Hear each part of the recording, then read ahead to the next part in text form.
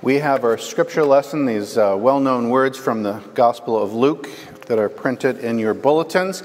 And let us read them together. And as we do, just a couple of reading notes so you don't have to stumble over some words. It comes to Quirinius being the governor of Syria. And that's a tough one sometimes because it is a different language, so it's Quirinius.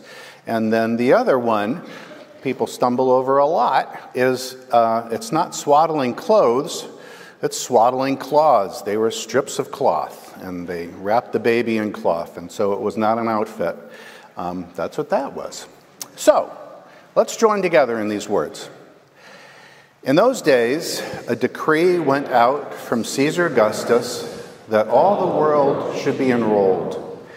This was the first enrollment, when Quirinius was governor of Syria, and all went to be enrolled, each to his own city. And Joseph also went up from Galilee, from the city of Nazareth to Judea, to the city of David, which is called Bethlehem, because he was of the house and lineage of David, to be enrolled with Mary, his betrothed, who was with child.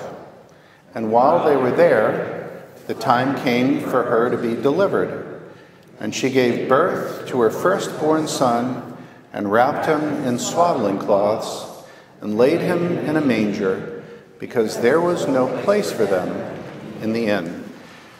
And now may God bless our understanding and our living of this word of abundant life. Amen. So there's something I've been thinking about lately for some odd reason, and that is kind of an odd question that we ask and that we answer all the time, and that question is, how are you?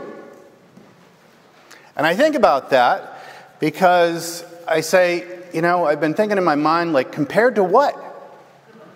Right? How are you? I don't know. If I were sitting on a beach somewhere, compared to that, being perfectly healthy and well-rested. Or, if I have some upcoming surgery, or I just came out of surgery. How am I doing the part that I have to go to surgery? Or is it the part where I thank God that I'm living at a time where I can have surgery? And if I had cancer, and I talk with a lot of people who have cancer, is the how am I doing part the part about having cancer, or that they can treat it? I talk with a lot of people who have terminal cancer, and we get in these conversations of how bizarre it is sometimes the things you can be thankful for at different times in your life. And I talk with people with terminal cancer who are thankful because the results at the moment are better than hoped for. And that becomes genuinely happy. It's a wonderful time. So how are you? How are you? And compared to what? I'll tell you what got me thinking about this is that I was talking with a woman just recently, not a church member, but we got in this conversation and she said, this year I want to feel the Christmas spirit. She said, I don't feel like I've had that for the last few years. And I thought, that's kind of strange. Because from the outside, she seems like she's a very spirited and optimistic person, which I think she genuinely is, and extremely blessed. Health, wealth, beauty, comfort, But obviously something is missing, right? And it wasn't something that you could purchase or possess. It was non-material.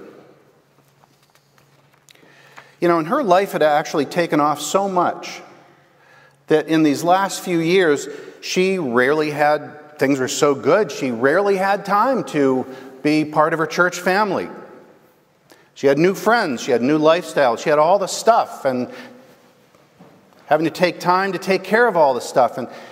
In her own words, though, she said she didn't have the Spirit. So what gives you the spirit of Christmas? What's the substance? How are you doing? So I'm thinking about that, and then I started thinking about a church member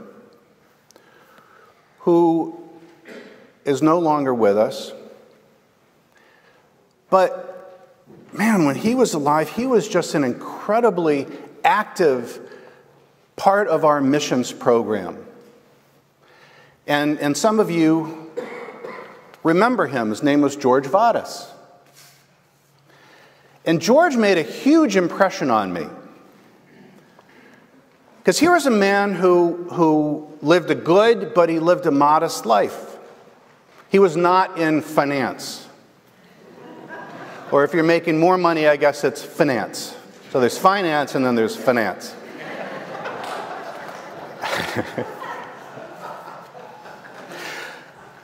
He was a great person, and I think he worked in a machine shop or something like that. After he retired, though, his employer misused the company's retirement. Lost everybody's retirement money. He did everything right, but it was all gone. But you know what? Somehow, George remained an incredibly positive, he remained an incredibly warm person, loving person, and he was modest, but he was very generous. He gave to our work at the church and helping the people who we help, and he contributed all sorts of time. He would drive homeless people and people who were in need from our organizations. He would drive them around and help them to get clothes and help them to get food and help drive them to interviews for jobs or to get housing. And George always said to me and said to many people, he said, "You know what, Paul? A lot of people have it worse off than I do." And my God, he was downright cheery. And then in his 70s, I think it was in his 70s, he developed some leg problems. And it made it tough to walk and to get around. But you know what? He kept serving people because that's who he was and that's what he did. And he kept giving generously to the church, helping the people that we help. And I bet he must have said to me, it seemed like about 100 times, "Paul, a lot of people have it a lot worse than I do." And then his leg problems got worse. And they turned into a big problem. And bottom line is, he had to have one of his legs amputated. And we talked about that, going into the surgery and the decision. And I was saying, this is going to be rough. This is a big deal. And, you're an incredibly positive guy, but, this is more than a bump in the road. And he said, "Paul, a lot of people have it a lot worse off than I do." And then he said, there were guys in their 20s and 30s who fought in the Korean War. He fought in the Korean War. He said, guys in their 20s and 30s who lost both of their legs. He says, I've had mine for 70 years. And I thought, that's a great spirit to have when you're going into surgery. But there's going to be a fall sometime. After surgery, I walked into his room. His leg is not there. There's a space. And I said, "This is a big stuff, George." I said, "How are you?" See? And he says, I'm fine, Paul. He goes, yeah, how about you? How are the kids? And I said, I'm fine, kids are fine. I said, but I'm here to talk about you, right? And so he thinks, and he reaches down, and he actually pats the space where his leg used to be. And he thinks about it. And he says, I'm okay. And he goes through the Korean War thing again. Men in their 20s. And he goes through, again, thank God for the 70 years that he did have his leg. And I thought, my God, what does this guy have? And after that, I kept waiting for the other shoe to drop. This cannot last. But you know what? The shoe never dropped. It didn't through that. It didn't through his congestive heart failure. It didn't through him having to have oxygen. Not through the infections that he got. Not through his heart attack. Not through the surgery that he had after his heart attack. People ask, how do you get the Christmas spirit? I think you find it that way. Because that's the way that Mary had the Christmas spirit. You find it that way, right in the midst of the manger, where Christ and his Spirit literally came to life, right in the midst of the manger. It came to life with everything that led up to that and with everything that followed. Because nearly everything that we can think of when it comes to the Christmas spirit, the grace, the blessing, the comfort, the beauty, the joy, the peace, the glow around Christmas, it all has to do with how Mary and with how Jesus subsequently, throughout his whole life, lived the question of how are you? And he did that, and Mary did that in some very challenging times. And you look at what they focused on and what they didn't focus on. Some of you have heard me talk about the manger scene before. I'm intentionally going back to it today. I intentionally go back to it in my life because it contains one of the greatest secrets of how to build and maintain a wonderful life. And I think about this all the time. I think about it throughout the year.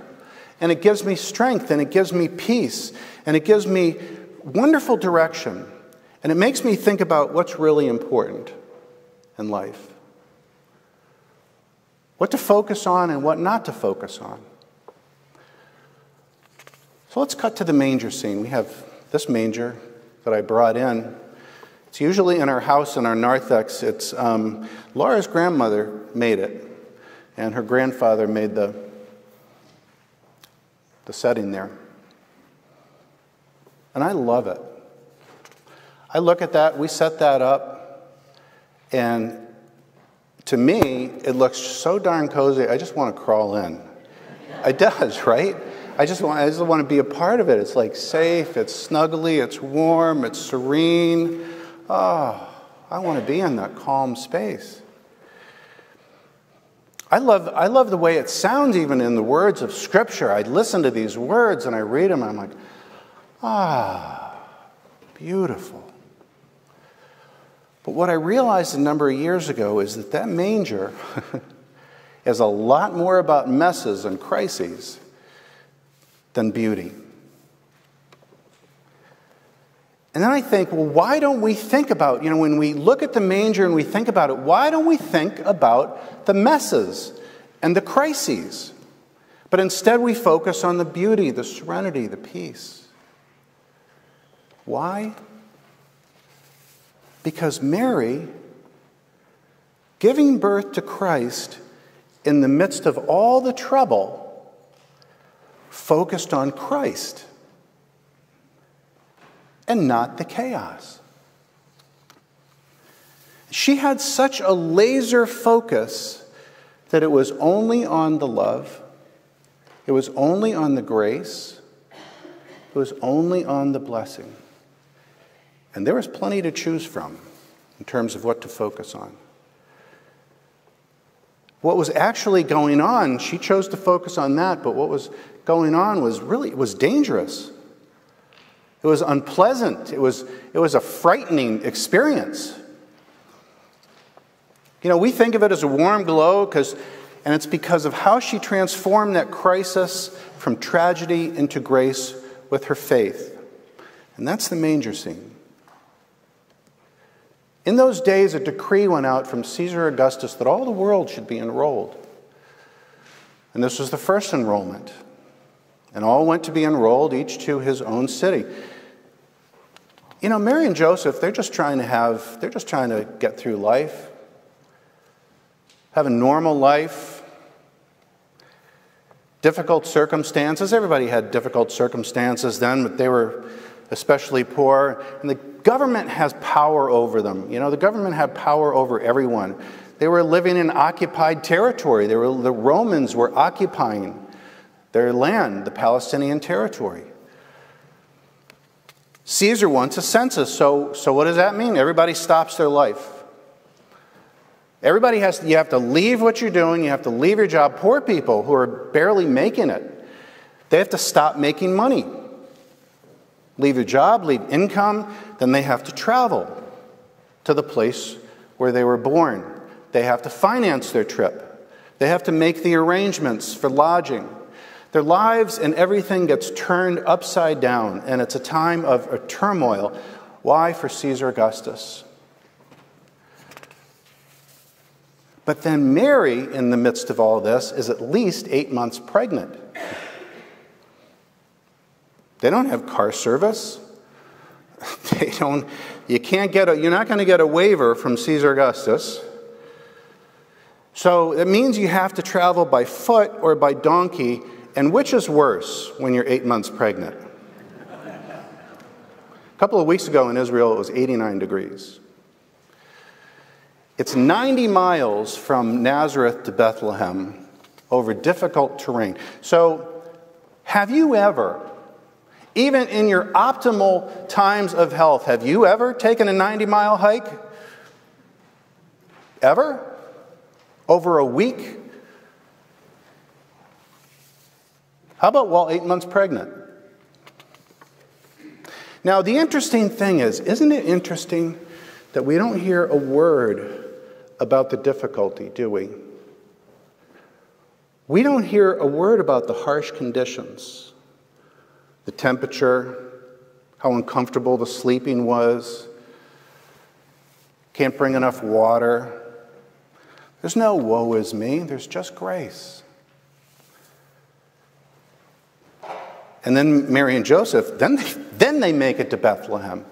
And not surprisingly, everybody else beat them to it, because it's not hard to beat an 8-month pregnant person. Accommodations are filled, no place to stay. Still no complaining. Because the drama for Mary and for our faith, the drama is not the centerpiece. So they stay in the place where the animals live. Ah, the manger. We think how beautiful and charming. How are you doing? Have you ever stayed on the floor of a working barn, much less given birth in a working barn? The pungence of sheep and all that goes with it.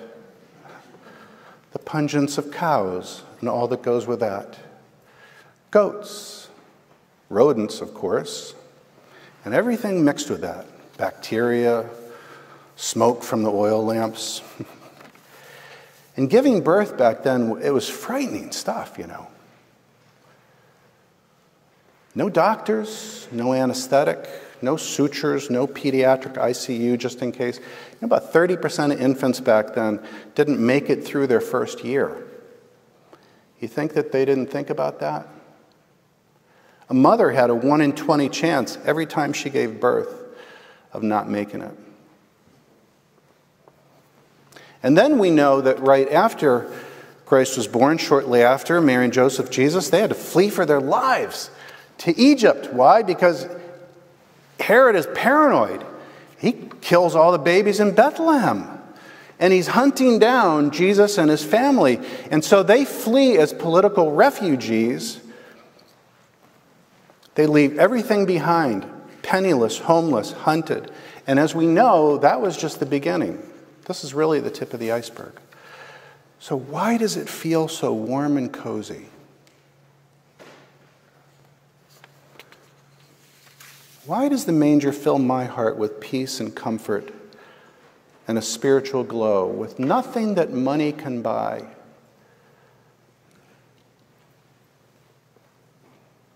Because that's what it's about. Nothing that money can buy.